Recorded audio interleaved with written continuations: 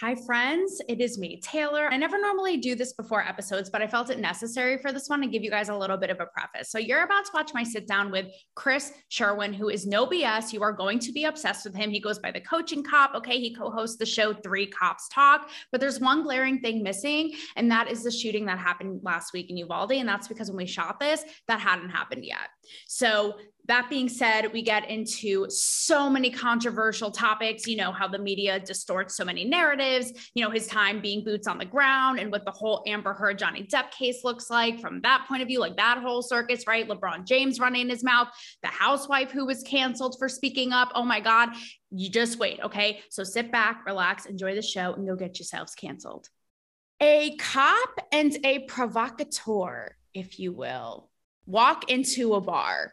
What happens? They're both ready to talk. The bar, that is this Zoom. Okay.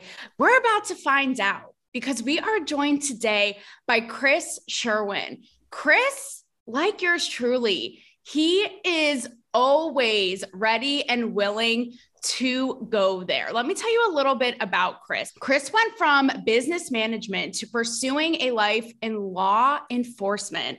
And then he went on to begin his own private security company. You guys are going to love this about Chris. Okay. He has a show. It's called Three Cops Talk. Name something that we need more right now. I will patiently wait. Okay. And on this show, they really air out the tough conversations. It's all about building community and trust and really getting into the nitty gritty of what people are talking about, in the shadows, but don't really air out. And we are here to do that today. He also has a coaching business now because like this, he's all about empowering people to, right, Chris? 100%. To go there and to do their thing. So without further ado, Chris Sherwin, welcome to Cancel Me, Baby. Chris, this is a little bit out of my comfort zone today, but I am so, look at my notes. It is like a Torah scroll. We got a lot to cover and I'm so excited to have you. I'm so excited to be here. And just like you said, being out of your comfort zone, I mean, that's how you get problem solved and that's how you move on and that's how people grow. So this is perfect because you're a little, you're getting your uncomfort zone. I'm out here by myself doing this thing. I'm out of my comfort zone. So this is going to be, it's going to be fun. I'm excited. So first, all right, as I said, these are conversations, especially with police and with law enforcement. I feel like we have to tiptoe around everything. And this is why it's part of, out of my comfort zone. And we always have to qualify everything, right? It's like, right. well, even talking about this issue, I know I'm not this race, but I feel like this, I know. And it's just become to the point where it's almost damaging because no one knows how to talk about it. And I'm sure right. You find that on your show. Has your show been out of your comfort zone? Oh, 100%. Because you have to, here's the thing, you have to talk and you've got to listen. Where as a policeman, or a cop, when you go into a situation, I mean, you're in control. I mean, you just do the whole thing. Anybody gets out of line, you handle it or whatever. Here, you really have to listen deep down. Like if you listen to some shows, we had guys on a show that were murderers. And you have to listen where they come from, what they're thinking, what they're doing, and you kind of have to feel it. Now, you don't necessarily agree, but at the end, when you have one of these guys saying, never in my life would I think that I'd be sitting in a room with three white cops having an intelligent conversation about stuff, it's very empowering. It's very empowering. It's empowering and it's refreshing. We're going to get to this. We're going to talk about the housewife that Bravo fired for unpopular opinions about policing. Right. But that's the point. We've gotten to the point where we shut people out of the dialogue. That's why what you're doing and what you just said, it is so refreshing because I feel that even if it is a murderer, we need to get in everybody's heads sure. and air out where people are. I just don't think it serves us to make it seem like they don't exist because how does that help us? Right. Correct. So yep.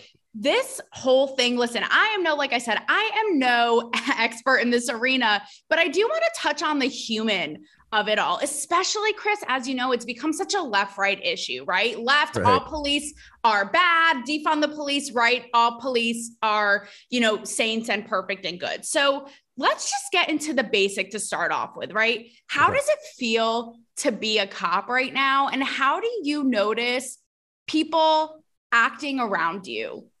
Do they act different? Oh yeah, absolutely. I mean, being a cop right now, here's the thing. For me, being a cop, it's a calling. Some guys take it as a job, and you can tell those people, the men and women that take this job just as a job. You can tell.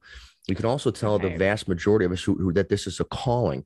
And being a cop, I mean, I still love being a cop, just like a lot of my brothers and sisters, but it's so uneasy now because like seriously, in different parts of the world, people just want to kill you because you're the police. I mean, it's not that you just don't like you, which the history, the present, the future, there are going to be people that just don't like the police. It's just, and that's fine. And that's fine. But to the level now where they just want to kill you, it's crazy because of, I think, of the media and the false narratives on both sides that has gotten out there. And I think that's why it's just important for people to kind of get their facts together. And it's a little bit of an uneasy feeling, especially when you're going into different places where people support the police. Like where I came from out of Illinois, I mean, you never walk into a store to get a soda and, you know, some guy talk to you or whatever, because, you know, you automatically think that this guy's going to kill you. Here, or I'm in Florida now, it's still, you still have that caution yellow in your brain, like, you know, is this guy or this person for real? But it's just here when they're very supportive. Yeah. Being the police right now in some cities, God bless the people who take up that job, because it's really, really rough when people want to kill you just sitting in your car outside the station. But I mean, hopefully the pendulum will swing the other way and we can get some more truth out there and people can start getting along. Well, you were in Chicago, Chris, for 20 years serving. Right. Is that right? Right outside Chicago. Yep. Yeah. And, you know, that's the thing too, something that is overlooked, especially in my arena, right? Where we see the elites, whether it be Hollywood celebrities or politicians, you know, preach all day long about defunding the police, this and that. Meanwhile, I mean, there's two factors here, right? It's like the hypocrisy, because give up your private gated, you know, security and your neighborhoods, right. But also, you know, I feel like Chicago and the inner, you know, the bad parts of Chicago is always the reference of, you know, how horrible the crime is there. And, you know, the shootings and killings that go on there that no one seems to, like, none of these elites or people seem to address or talk about, right? Correct. Because it doesn't happen to them. Right. I feel like what's getting overlooked right now is the sacrifice. I mean, you're a perfect example of that. Like, you were in business management and you go into law enforcement. And I've always said on my show, it's like that sacrifice where you guys don't know if you're going to go home to your families at the end of the day. Right. And I've had so many people who listen to my show, whether they themselves are in law enforcement, maybe their husband, saying thank you. And where did we get to this point where that's completely, you know, overlooked? Well, I think what happens is people don't understand. And again, this is just what I've been through in my perspective. I don't think people realize that police, just like everybody else, get punished when they do something wrong. People are calling you on their worst day. And then that's the truth. And you don't expect to get medals and thank yous and whatever, because you take this job is because you truly want to serve your community. But I think what's happened is that the narrative has gone to that we can just go in and beat anybody up we want and not have to answer for it, or that we go out and we just hunt down Black people because that's what we do. I mean, and that is so far from the truth, but that is what's portraying. And I just think that people really have to figure out and look what we do. Like, we go out there every day. And here's a perfect example. So we have this narrative that we go out, we kill Black people or whatever, on unarmed Black men every day. I've been on the job going on 22 years, and I'm here to tell you, I have never, when I got a radio job or a radio call, I never, ever asked. And the group of people that I work with have never asked, hey, what color are they? By the way, can I get, never, you get the radio call and you go and you do it. People don't realize that that's what we do. That's what we do. And but what happens is when you do have that 0.01% of the police officers that don't deserve to wear the badge, that's what people jump on a bandwagon with. And nobody wants to sit down and say, this is the truth, this is the reality. And nobody wants to take responsibility. Like, there are bad cops. There are also bad people. Right. Policemen get punished just as much as bad people. Look at the Chauvin case. He got, he got sent to prison. That was a bad move. During the riots, I was with hundreds of cops during the riots, hundreds. Mm-hmm. And we're out there and we're in the fight, and not one copper that I was with ever said, yeah, they railroaded him. No, he kneeled on his neck for 8 minutes. It's wrong. That is wrong. What's wrong is wrong. What's wrong is wrong. And I think that's where a lot of this whole false narrative comes. And they take that and they run with this, and that is a small percentage. And I feel horrible that he died, but they take that, and then every little thing after that, it's what we do bad, not what we do good. I'll give you a perfect example, Chris. So obviously my work is in the media, right? And I look at these news outlets, and on the entertainment, pop culture, social issue side, I have experienced this. I've experienced wanting to bring a point of view out there and then basically saying, no, this is not in our narrative, right? No, we're not going to, again, like earlier, we're not going to acknowledge that this exists. Here's a perfect example. I just read this story. There was a man who worked at Reuters. Reuters reaches millions of people every single day. And he really was in the nitty gritty and the weeds of statistics and looking at all of the numbers, right? So when everything was going on with BLM, he realized something isn't quite matching up here, because we're seeing all of these sensationalized headlines about how Black people are unproportionately killed by police. So what he actually found is that not only were white people killed more, which there are more white people than Black people, so that should be the case, right, by police, but he found that in 1 year, there were 18 Black people killed by police and 10,000 killed in inner cities. Right. So but when he tried to bring this to light, Chris, and this is what I mean with the narratives, he was mocked by his coworkers. They said to him, we're not going to engage with such an idiot. He was fired by Reuters, and Reuters wouldn't even engage in a conversation with him, despite the fact that he had brought to the table actual numbers and facts. And more importantly, what he said was the fact that we need to focus on where people actually need police to protect us over here. This is what we should be focusing on. And yet he was silenced and fired. Well, I think with that, as far as you made a statement that more white people are killed by police, which is true, but the perspective of because there are more white people, that's kind of accurate because of the numbers. I think it's because that it has to do with where we are at as a society in regards to where are our problems, where are people committing the most crimes that police have to go to, and that is the inner city, poor, gang-ridden neighborhoods. So the fact that the street cred for these neighborhoods is killing a cop or going against a cop, beating up a cop is high. So with that being said, we have to get to the problem and just take color out of it. I don't care. It does, because let's just say young Black men commit a ton of crime in inner city. That is truth. That is the statistics. So as a society, we want to put a Band-Aid on it, but what causes that?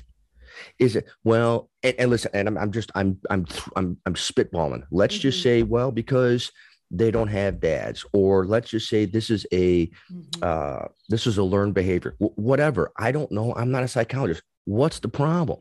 So if the problem is not the police, because by the time they deal with us, that's a whole learned behavior. Okay.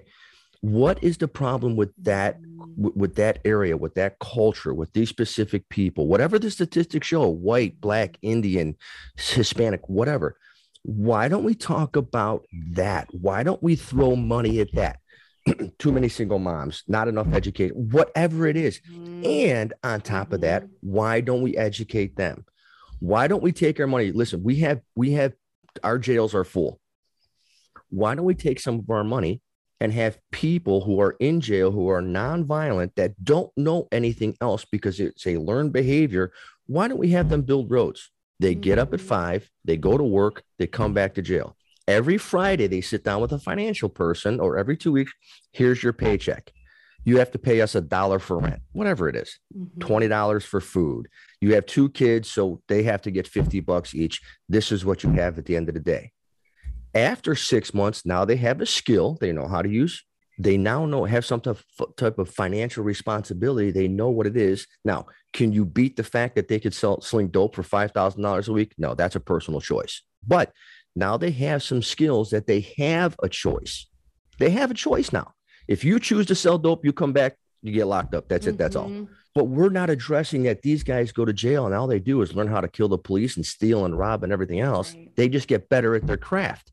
We don't address that, but we're going to address the police that go in and they have to take care of business because they're fighting for their lives. That's the problem. The problem started way before.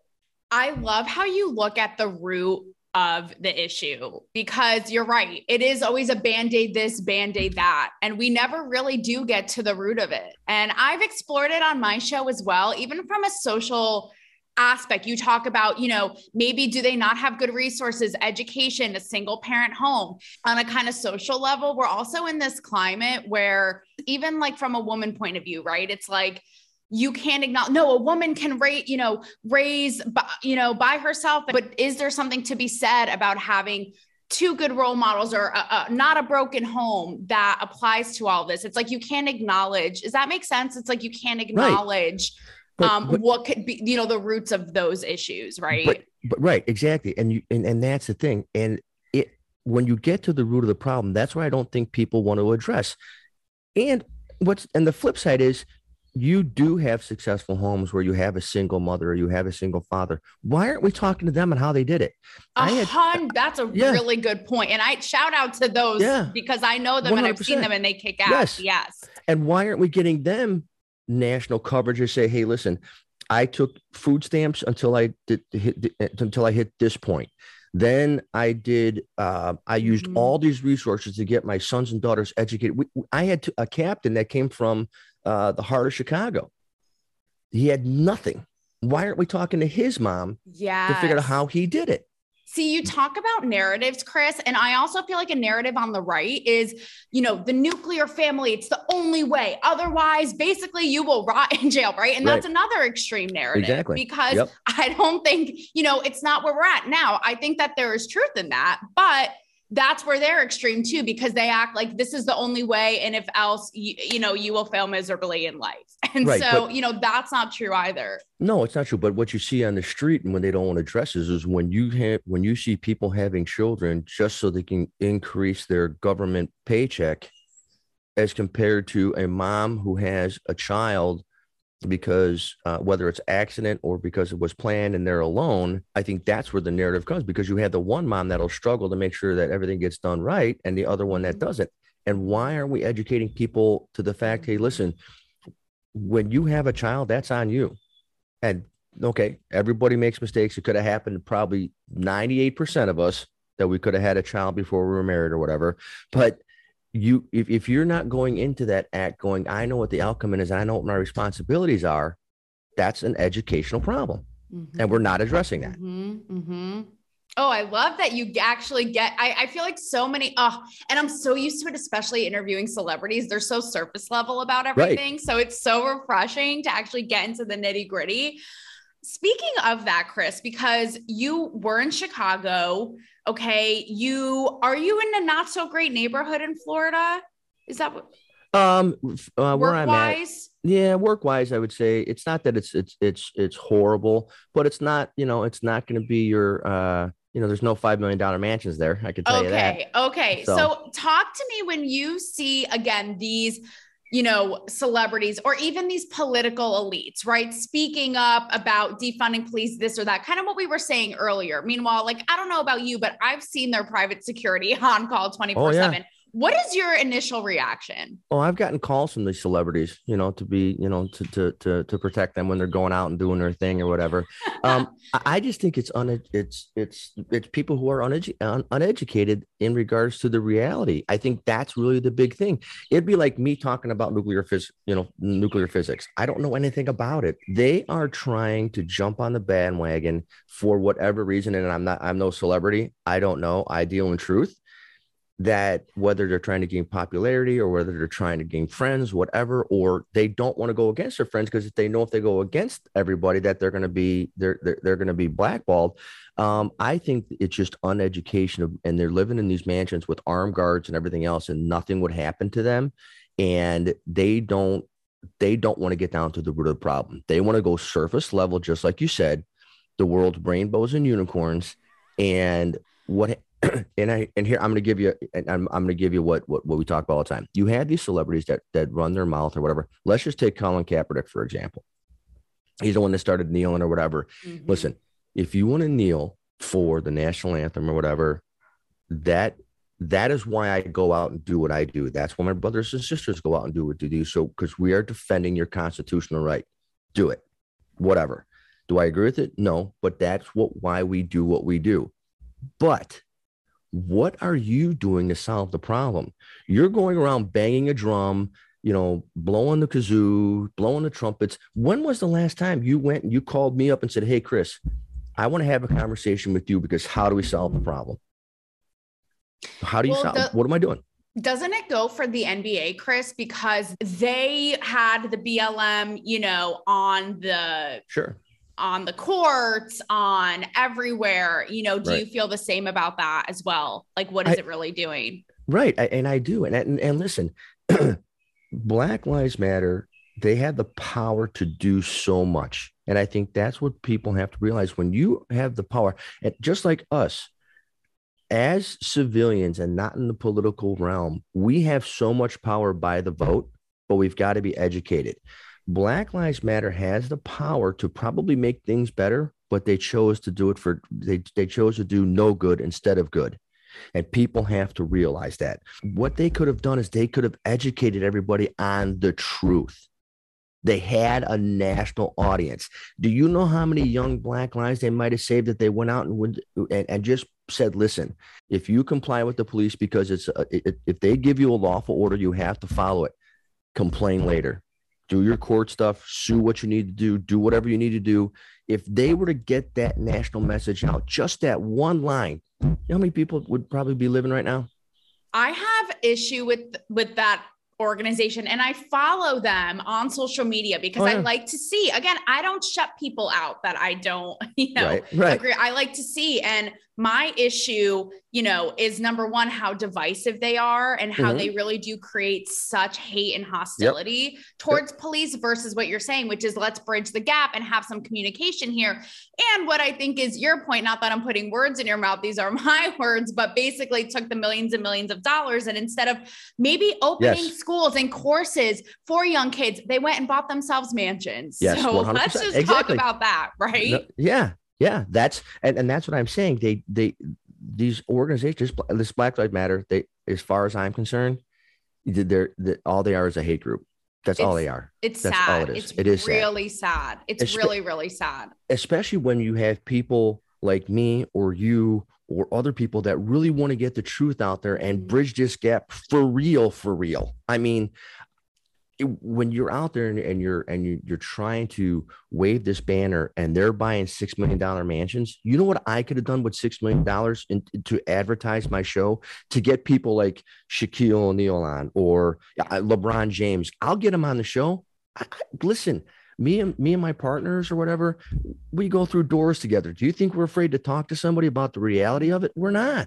And listen, we learn something every show that we interview people. We'll sit down with anybody because the truth is the truth and the facts are the facts. And then after we learn the truth, we have to band together and vote the people in that will address the truth and take care of these problems. Why don't they call somebody, not LeBron James, not Shaquille O'Neal or call somebody today, go to the worst district in Baltimore, worst district in Chicago. Listen, we have $2 million. What can we do? And here's the deal. I'm not going to write the $2 million check to the city. What can I do to improve society in the worst neighborhood? What can I do? It's education. Fine. Let's do it. Let's talk about going off of that. Before we get to the housewife who was fired for speaking up about this, okay? Right. I saw what's going on in cities right now in terms of violence and how it's just the crime is getting so out of hand, right? I mean, I left Los Angeles before it's as bad as it is now. And here's something else, Chris, it's swept under the rug. It's like, we can't acknowledge how bad the crime is. Meanwhile, all my friends who left LA will message me every day. Look at this person who just got stabbed on Hollywood Boulevard in broad daylight. Look at this, right? But it's like, we can't acknowledge it because, again, it's this whole mindset of defund the police. That's the PC thing to do. I heard a story, Barry Weiss, a journalist I admire, who's all about common sense, like you and I, thank God. She talked about how her friend, he had a knife pulled out on him in LA, called the LAPD. And do you know what they said? Basically, what do you want us to do? Right? That's the point we're at. So before we wrap this segment, you know, what is going on there with the fact that we can't acknowledge how bad New York, same thing. And I used to live there too, but. Well, I think it is, we can't acknowledge it because I think, again, it goes to the truth. I think it goes to who's committing these crimes. Why are they committing these crimes?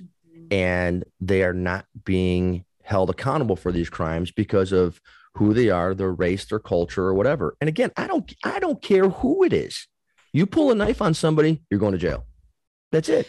I mean, but people are afraid. People are afraid to get sued or to be pointed in the national media that you, instead of saying we are arresting too many black guys, too many black women, too many white guys, too many white women, too many Asians, instead of addressing that issue, that why is this happening? They're addressing it as, well, they're not going to be held responsible because then it doesn't exist. That's really sad. I mean, and this is something, again, that you can't air out, but we see it. For example, when there were crimes, against Asians in New York City, you notice it in the news stories, right? It's so funny, like with the narratives, like no one in the news stories would acknowledge that the crimes were committed by Black men. However, if there's a crime where a white man attacks, it's all white supremacist this, white supremacist that. You look at it, that's how, if we see it over and over and over or don't in news stories, that on some level is going to sink into our psyche, right? What we acknowledge and what we don't. Right. Look at the shooting in Buffalo. What do you hear? Okay. Was it racially motivated based on what I hear? Yes. I haven't done a lot of research on it, but why do we say a black man's been arrested? A white man's been arrested, an Asian man. Why don't we just say a man has been arrested? A woman has been arrested. Why do we have to add that adjective to what is going on? Why do we do that? Because listen, a man's a man, woman's a woman, whatever. It doesn't matter. That's a good point. I mean, it feeds into their their narratives. And I feel like with the crime we're seeing in these cities, it's what you talk about with the Band-Aids. It's like these cities are suffering with all this crime because these politicians, I feel like, from up in their high, mansions, push their narrative, push their agenda, yet this is what's really happening. And it's sad because it's like, to what end? Like, at what cost, And to what cost, and what are they gaining from it? They get votes and they get money. That's what this is about. Horrible. And we have a serious crisis going on. You think the pandemic was bad? We're going to talk about that. We're going to get to that. But we have a pandemic going on with young people thinking that we are going to allow a lawless society. And you have politicians living in their $5 million mansions, letting this happen until, I'm telling you right now, until one of their brothers or their cousins or their wives get killed. Then what's going to happen when they're going to say, hey, I want the police to take the street back again?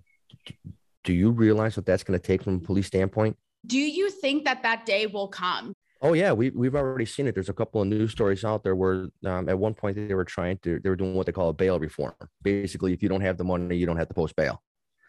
And there was a politician that got carjacked, and the carjacker did not have enough money for bail, and they let him out on a signature.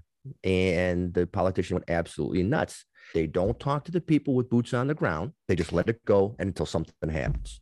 Before I pivot, to, Bravo pop cultures, there has been feedback, say like a LeBron, right? Mm-hmm. Of somebody speaking out and people, it just leaving a bad taste in people's mouths because it's like you have benefited, like you are living in the lap of luxury. Right. And yet, you know, I know it's nuanced, right? But at the same time, it's like you're going to, you know, bash a country or a place that has allowed you to succeed and to have more resources and privilege. You know, you're in the 1%, right? Unlike anybody else. What is your take on that? Because they don't want to get out of their comfort zone. Like some of the shows that me and my partners have had, we're in the room with gangbangers and murderers, and we have to get out of our comfort zone. Where when you have people like LeBron or whatever, they're just running their mouths and they're not getting out of their comfort zone by going to address the problem or talk to the people. They spout something out without thinking about the ramifications, and they don't want to do anything about it. I think it's just, instead of looking and saying, you know what, I've been blessed with this God-given talent to be a professional athlete or an actor or an actress. What can I do to make the society better, so maybe other people could get blessed? No, we don't do that. We spout off at the mouth, because the more likes I get on Instagram by saying stupid stuff, the more advertisers call me and say, hey, would you advertise our shoe, our microphone, our hats, whatever. The more I get by saying something stupid. But what that does is that causes me to get a hot call because people are killing each other. Then I defend people, and then you're going to get on the news and say I did something wrong to make more money without addressing the problem. When you could have called me ahead of time and said, hey, Chris, I know I'm LeBron James or I'm so-and-so. I said, this is the view we have. I have all these resources. What can we do? If he gets out to 1.5 million people, 100,000 of those people go, maybe I should start talking to the police when they're sitting at the gas station and getting their take on stuff. Then it turns into 1 million. Yeah. For a 30-minute conversation. Imagine. And the thing is, nobody holds them accountable like you are. It's like to the left, they're a hero, and to the right, they're a monster, right? So nobody's actually going, well, how about you take it to the next level? And I don't even think that they're monsters. I think that they're uneducated in regards to what really happens on the street. And they are, I'm going to put this out there, and I don't care who hears it. They're afraid. Do you think that me and my partners don't get some butterfly? Then the things we've seen and the things we do, don't you think we get some butterflies and going, how's the show going to go with this guy who's in jail for 9 years or 10 years for second-degree murder? Do we get butterflies? But we do it because it's not going to get better if you don't. And, you know, to talk about it on your show with these people is one thing, right? How about actually being on the ground, getting that call and being there? Right. You know, and that's something people don't talk about either. I can't even imagine the amount of nerves or, you know, what even goes on in your head. Right. But again, if you have people like LeBron James, then just take up that fight. Trust me, it's nerve-wracking and it's scary, and you're going to lose friends. You're going to lose followers. You're going to lose whatever. But if you just take 100 young men and women that don't know any better in regards to what they were taught, 100 in 5 years, that could be 10,000, 1 million, just by educating them about what is expected and what is not, what is good and what is not. The exponential, profound impact that would have on our society. Oh yeah. Is crazy. But yet they choose bad over, and I don't even want to say good. It's just truth. Truth. Yeah. Well, LeBron, ball is in your court, pun intended. Okay. Yeah. So let me ask you this, Chris. So this is what I was getting to about this is how, you know, this conversation has permeated, because a Real Housewife, the most frivolous thing you can think of, right, was fired over this conversation in January. So here's what happened. And I want your take on this. There were posts resurfaced of hers on Facebook or whatever from 2020 when everything was going on. And they were deemed as racist posts. I'm going to read you some. He rolled his eyes. I'm going to read you some, but the essence is that she compares all the rioting that had gone on right in 2020 to thugs and criminals. So let me read you an example. Okay. So here's one post. This is something she reposted. Hundreds of Blacks shot and many killed, including children, by other Blacks every week. Over 1,000 officers violently injured, some permanently by rioters. Anarchists rioting in major cities every night, which has done billions of dollars of destruction to private and public property. And you still think police officers are the problem? You are an idiot. That's one thing. Okay. Thoughts? Well, I think with that, again, your First Amendment right is your First Amendment right. And that's what we defend every day we go out there. Post what you will. But here's my thought. My thought is that is not racist, because people use the color of somebody's skin. That doesn't make that it's racist. They're using an adjective. Number one. Number two, the riots and stuff it was a giant mess. And I'm telling you right now, a lot of those rioters were white. I was on the ground. So the fact that you use black or white or whatever, I don't think that's racist. I think that my personal opinion is she made those comments by watching the news. And what's the news going to show? The news is going to show what sells. So what sells? Policemen and black people, or the policemen and the black culture butting heads. Yeah. So were the riots a mess? She's absolutely right. 100%. A lot of people get hurt. 100% right. Did a lot of innocent people get shot? No, but that does happen on a daily basis. So I think she's intermingling, but the truth's the truth. I think that because she basically, here's another one, right? But she's basically saying all of the rioting was, out of control and was not okay. This is something that I agreed with, yet again, with the narratives.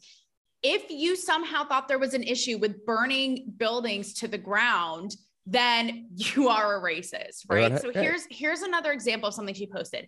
I'm sick of people saying cops need more training. You had 18 years to teach your kids it's wrong to loot, steal, set buildings ablaze, block traffic, laser people's eyes, overturn cars, destroy buildings, and attack citizens. Who failed who? So here's another example. And Chris, there was an outcry of fans of Bravo going, fire this girl. You need to vet your people. Right. And I just take issue with it because I'm with you. Like, I'm a free speech girl all the way. Right. So if we're going to let Colin Kaepernick, whether I agree or not, do his thing, I'm going to, you know what? Your point too, respect that that's his First Amendment right. But why is it one-sided to where we're not going to respect her First Amendment right then? Like, let's let it all out there. But Absolutely. She was, and she's Asian too, which I think is hilarious because she was the first Vietnamese housewife. So that's why when it all happened, I made fun of it on my show, because it's like, here they are making a woke point, and then it's like, we're going to fire her. She didn't last long. Right. So that's my issue with it. It's like, you know what? Shame on you, Bravo, because they're so selective about who they punish. That's 100%. Why are we so selective about what our First Amendment right is? It's part of our Constitution. It's the amendments. It's what our forefathers want. I don't care if you don't agree. Don't care. Because guess what? When was the last time that you sat in a conversation with somebody? Let's just say I have a conversation with a liberal. Very few of my friends are liberal, but I do have some. But guess what? We talk and we disagree and we agree to disagree, but then we have a beer, and ultimately we all want the same thing. We want people to get along. We want peace. We want people to live the American dream. What's the problem with that? What is the problem with that? I don't care what free speech, and to get fired over free speech, it's ridiculous. I mean, I agree. I talk about it all the time on my show. We're in a society where something someone says, it's their responsibility how you feel. And it's like, no, we need to start, being adults here and taking responsibility for our own feelings. Right. I think it's ridiculous, because why don't you break it down to what the truth is? She's right. Parents had a long time to teach their kids right from wrong. What I think we have to break down is, well, why are they doing that? Why over the last 18 years? Is it the parents' fault? Is it that they don't have the reason? Like what is it? Let's just break that down and say, hey, there might be some truth to this, because we know people say stuff that is ridiculous that I don't agree with and you don't agree with. Right. I think what she said is the way she's feeling, because maybe maybe she couldn't get down to the store, or maybe she couldn't go out to lunch with her family, or maybe she couldn't do this because of everything's going on. And there was some venting there, which is her right. But why don't we look at it? Her comment about 18 years having to teach her children what's right. She's right. And, there's also, you talk about going out, going down a store, whatever it is. I mean, there's so many layers of it. Again, it's like with the narratives, right? That people don't acknowledge. I remember when it was all going down, I saw a story on the news that nearly had me in tears. It was a family who had immigrated to Los Angeles. I forget where it was. They were Asian, but they immigrated, built a business like off their backs, a jewelry business, and had hundreds of thousands of jewelry stolen, and their lives were, everything they'd built coming here, building their business, was completely ruined. Yep. And that's why I wasn't okay. Things like that is why what we saw was not okay. And I'll tell you, this is how far the narrative and the thought control runs, because when I did my episode about this a couple months ago, saying what you're saying, almost defending her, I was a little nervous. I was like, oh my God, but that's how deep it runs, you know? Well, look at the riots. I mean, if you look at the riots that happened, they're rioting over the whole George Floyd issue, which we can put a whole show on that. But the bottom line is, the cop was arrested, the cop was tried, the cop was convicted. What are we rioting over? And if we want to riot over police brutality and stuff, okay, I get it, because does it exist? Sure. But what do you think rioting is going to cause? Rioting is going to cause more fights. It's also divisive. I know. It's also divisive. Yep. I had a plan for a gathering one time that right before the pandemic, I was going to get 20 cops in a room plain clothes. We were going to have a community activist and the chief of the watch. You don't know who's the police. You don't know who's who. You have 10 people at a table, and all you do is talk. Every 10 minutes, it's like a speed dating. Every 10 or 15 minutes, you hit the buzzer, they switch tables. And at the end of the night, talk to everybody and figure out what they got out of it.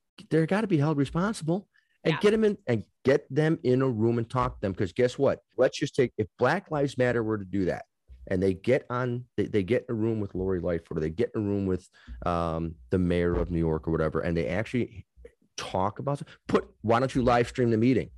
What do we got to hide? Have somebody sit there and say, well, ask him this question or ask him this question. What are we afraid of? We're afraid of that people are going to have to get punished because of their actions to move forward, or we're afraid of finding out what our real problem is. Are we afraid of finding out that all the politicians are taking the money and putting, I don't know. What are we so afraid of? Before we pivot, because I do want to talk about the Johnny Depp Amber Heard chaos and domestic violence, right? Because I think that whole message is shedding a light on all that. Right. But going off of what you just said in a last note on this, I before everything had happened with BLM, with the riots before COVID, I had interviewed a young Black actor who was in the Netflix series Now They See Us, about the Central Park, the jogger, the female jogger. And he, I was trying to get in his head, and he told me, he told me a story, getting pulled over. And as a Black man, I'm terrified. Sure. Like listen, as a white girl, I'm not going to lie, Chris, I get terrified when I get terrified too when I get pulled over. What's that? I get terrified too when I get pulled over. So it's natural. Absolutely not. That's really funny though. Who would have thought? And so, getting in his head, and it definitely, conversations like that help shed light. Even hearing, Black women saying, my son, I'm petrified, right, of him getting pulled over. So I could understand that element of it. And but let me interrupt you on that. But that's where the policemen come in. When you do a traffic stop, you are trained in body language. When you see somebody who's obviously nervous, now it is your job to calm that down and say, sir, I pulled you over for going through a stop sign. It's not a big deal. Take a breath. We're all good to go. Keep your hands on the wheel, and we're going to get through this. As a policeman, that is your job. You should recognize it and you should address it. Sorry, go ahead. No, please. But that's what I was going to ask. Like, last point on this is, you've talked about having accountability on all sides of this issue. And could you understand why, as a young Black man, or as these mothers are like, I'm petrified. Right. I'm petrified of him, getting stopped at a, traffic routine, light. Right. I could see it because of what the media puts out, and they instill that fear. And until I buy my own media company. There's really nothing I can do about it. But as a policeman, what I can do about it is I can put people at ease, or taking time out to say, hey, what's going on that you ran that traffic stop? Taking that 1 second to ask them about them. What is, because if you humanize it just a little bit, then they most likely will feel a little bit more at ease knowing that this is just a traffic stop. Everybody does it. I do it. I've been pulled over. I've gotten tickets. I mean, it's a traffic stop, and you've got to, unfortunately, we can't beat the media because we don't have a media outlet. But what we can do is we can treat the individual. And how does defund, like last thought on this, but how does defunding solve any of these issues? If anything, it's so stupid. If anything, it's more resources and training and funding and right. Like, how about taking the funding? First and foremost, training is probably, that is what we need the most of. Number one. Number two, we also need reality-based training. Number three, we also should take some of these people, like you've all seen these reports where you have these reporters come in and they try and go through the scenarios and they end up getting shot. Then afterwards they're like, oh, wow, that's kind of a messed up feeling. So just more of that, more education, educating the public on how interactions should go. There needs to be more funding in that aspect of training us and training the public. So fascinating. Shining a light on how the media really plays a role in all of this. Pivoting to domestic violence. Okay. Thoughts on, this is kind of like a fun pop culture one, but thoughts on Will Smith slapping Chris Rock? Not so much domestic violence, but hey. Well, I mean, as far as violence, that is 100% battery. Will Smith should have got locked up. I was going to ask how you would, like, on the scene, literally, what would protocol be? Oh, he would have got, if Chris Rock would have had to want to file charges, but that would have been locked up 100%. You just don't walk up to somebody. Just think about it. What happens if somebody called me a pig and I just walked up and slapped them? Was that okay? No, it's battery. It's battery. My wife knows that I'll defend her till my last breath. The guy wants to make a joke. What do I care? But to go up and slap him, that is totally inappropriate. Have a conversation with him afterwards. Yes. Saying, hey, this is what we do as a society, is if something is done, something is said, you pull them aside later and say, hey, listen, dude, just so you know, my wife's got alopecia or whatever. Can you kind of, curb it or whatever? And guess what his reaction would be? Holy crap. I am so sorry, dude. I am so sorry. I didn't know. I think it says so much about, we talk about masculinity and this idea of toxic masculinity and all this. Like, to me, to your point, that's what I had said in my episode when it happened. Like, a real man, to me, is handling it how you just said, the right way. Like, what that was a coward little baby brat, right? 100%. But I also think it says something about privilege. To your point, you're like, anybody else would straight up be arrested. I even joked, like, say it was a makeup artist or an extra, right? And they went up and did it, they would get escorted off immediately. But because it's Will Smith, it's such a display of elitism. But because when you're an actor, you're a basketball player, you're a football player, or whatever, rules don't apply to you. No. But they want it to apply to every policeman, and it should. It should apply to us. The law is the law. But it's funny that it doesn't apply to them, but they want it to apply to us. But anyway. Oh, Chris, you got me with that moment. You got me with that. But it's like what we said earlier, right? If you're going to it's all such a double standard. If you're going to let Colin Kaepernick do his thing, let this housewife do their thing. If you're going to hold police to the standard, well, then hold Will Smith or whoever else to that standard. And let's say Chris Rock did want to press charges, because we go through this every day. Hey, do you want to press charges? Nah, it was just a misunderstanding. I'll take care of it or whatever. Okay. Fair enough. But, I just don't, they want certain people to be held responsible and some not. Period. Yeah. And let's talk about the Depp hurt, because this is like this is almost the OJ Simpson of my generation. Everybody is, I'm a little behind because how much of this shit can you keep up with? They're live streaming every 5 seconds, right? But talk to me, because you talk about domestic violence on your show. I'm sure you've been called to scenes dealing with this. And so talk to me about, because I feel like something that is really interesting about this case is shedding a light.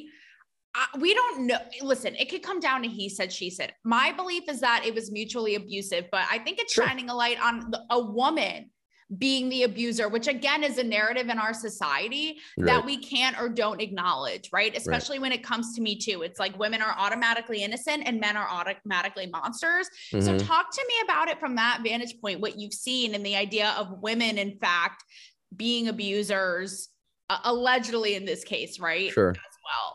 Right. Well, I mean, obviously over my career, we've been to thousands of domestic batteries. The unfortunate part about it is that it's really, really sad. And I think one of the things for my career that I've learned is I have 2 daughters, and we have some specific rules. And besides being good people, one, they will never depend on anybody to take care of them. They have to be independent. I see it on both sides of the fence. I see the man being dependent on the woman, and the woman knocking the crap out of him, and the man knocking the crap out of the woman because she has nowhere else or nowhere to go. And I think I've seen it, but it all boils down to the same thing in regards to, from an emotional standpoint or financial standpoint, one can't leave the other. And don't get me wrong. I mean, it's on both sides of the fence. I've been, and you walk in there like this. We had a case. The guy's 6'3". I kid you not. Like when I walked in the door, and this was my bias. I walk in, I'm looking at this guy going, holy crap, if we got to fight this guy, I'm like, send me another car. Because I know this, like this is going to be Roadhouse stuff, right? Because he's, a guy from the city, and I knew this was going to be, I figured, okay, this is going to be bad. And there's this girl, 5'3", about 110 pounds. And anyway, he's bleeding, she's bleeding, whatever. Long story short, it was her. She's been the instigator, and she was the instigator for almost 5 years. So it goes to show that it does happen on both sides of the fence. But when I'm watching, and I only watch so much, and this is just being boots on the ground. Yes. They've turned this into entertainment, and whoever the aggressor is, or they're talking about her shitting on his pillow or whatever. And I think they've turned something super serious into entertainment. They absolutely have. Yeah. And trust me, when you go into a home and there is a man or a woman who got their face bashed in by an iron over getting their nails done, that is not entertainment. This is an issue. And again, you have, instead of taking the media and taking this time, have you ever seen one commercial that says, hey, if you feel like you're being abused, call this number? Not one. Not one. And at a minimum, you should expect that. Let me ask you this. Is there a part of it to where these are two, actors, narcissistic, attention whores, right? Yep. Is there a part of it where it almost falls on them for making it such a spectacle? Like, this easily could have been handled privately, and they've decided to have every moment of it literally live streamed to the world. 100%. Because what's going to happen now when this is all over? Do you think they're going to get on a talk show for free? No. Do you think, or director or their next movie part, how do you think that conversation is going to start? Hey, John, I saw your trial, man. You okay? But I got this movie part for you because now you're in the limelight. You want to make $25 million? They've commercialized it. In my opinion, and I want to get that there. This is my opinion. They've commercialized domestic battery, and it has now become, it's not that big a deal because you drink wine, or you do this to this person, or you do that to that person, or you sleep with this person, you sleep with that person. It's entertainment. It's not. It affects people. And when it affects people, the police have to deal with it. Counselors have to deal with it. The victims have to deal with it. The victim has no support system. You're taking them out of their home, and they've commercialized at the point. And again, and this is what infuriates me, is the fact of while you're doing is Facebook streaming or whatever, put up a little blurb. Yeah. If you feel you call this number. Now we have only about 5 minutes, but I so appreciate, I could see why you'd be such an amazing coach. You're so wise and thoughtful and awesome. Before I pivot to my very last thought about law enforcement and COVID and mandates, from what you've seen on the ground when it comes to domestic violence, you know, with men or women being aggressors or abusers, has it been, you know, more men, more women, 50-50, like just your general sense? The general sense, it's been more men. Right. It's been more men. Mm-hmm. And again, when you really get down to the crux of it, it comes from a learned behavior, or it comes from, you know, not being able to control anything else in their lives, whether it's drinking or whatever. So they find this one thing that they control or person, and that's everything. I mean, going down to the point of murder or a murder suicide, I think the average is it's 7 times before the victim leaves. Wow. That's a lot. Wow. I mean, that's a lot. And, you know, and you see all these movies that you go into you know, you see the coppers go in and go, hey, you want to fight a real man? But listen, that's not the way it was, because when you go in there, you'll do what you need to do. You know, I'm going to win the fight. I already know that, but it's the aftermath. Now I got to write the report and take the statements from, you know, a 5-year-old kid watching his dad or mom beat the crap out of each other. That's what it said. Really quickly, how do you feel? This is something I wanted to ask you earlier about the way that cops are portrayed in shows and movies. Oh my God. It's some of it's entertaining. It's entertaining, you know, it is. And when you have people that get their perspective and stuff, and it's like, shoot them in the leg. I'm like, okay, hold on a second. Shoot them in the leg. Do you think when they pull this knife out that or they pull a gun on me, they're going to shoot me in the leg? Or they're going to shoot you in the leg? No, that's not the way this works. But it's entertaining. It's entertaining. I don't watch them with my family because, like, I know who the murderer is within 10 minutes. And I'd be like, yeah, that's not going to happen. No, that's not going to. They're like, shut up and watch. I was going to ask if there's one that's gotten it terribly wrong, but. Oh, God.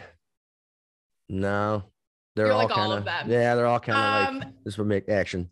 So one last thought on this. Okay. So when they were mandating vaccines, we had a lot of walkouts and protests from law enforcement, which I stood behind because I thought to myself, you know, when everybody was home during the pandemic, eating bonbons and, you know, taking Zoom meetings, these were the people, you know, out on the front line, sacrificing everything. And now we're going to turn around saying, you have to do this, you have to do that.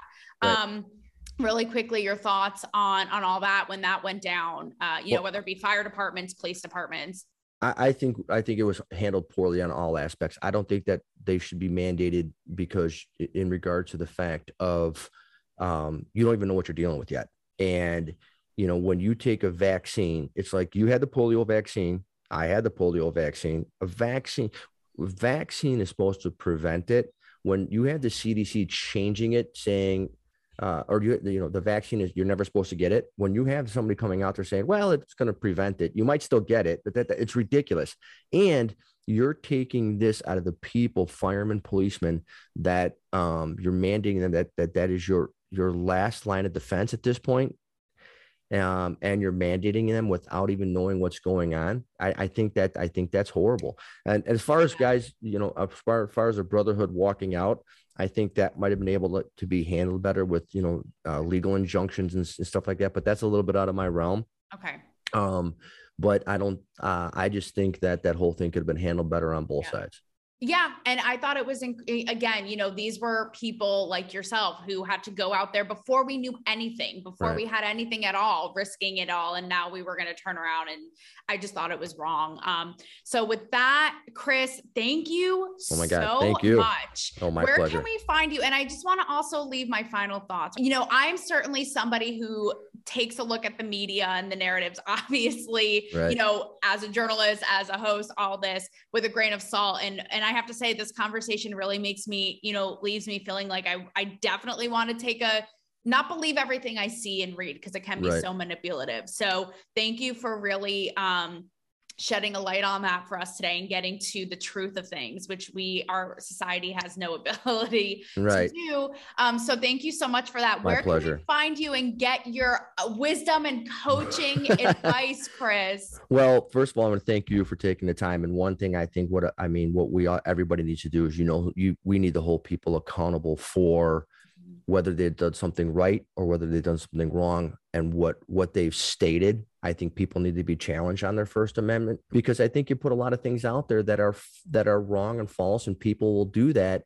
And they need to be challenged on it, because as a society and as a culture, we're not going to get better if we don't. So I thank you for putting the truth out there. I really do, because that helps. And for what it's worth, by you putting the truth out, your listeners and followers, the percentage that they will portray out to other people are truly saving lives. And I mean that 100%.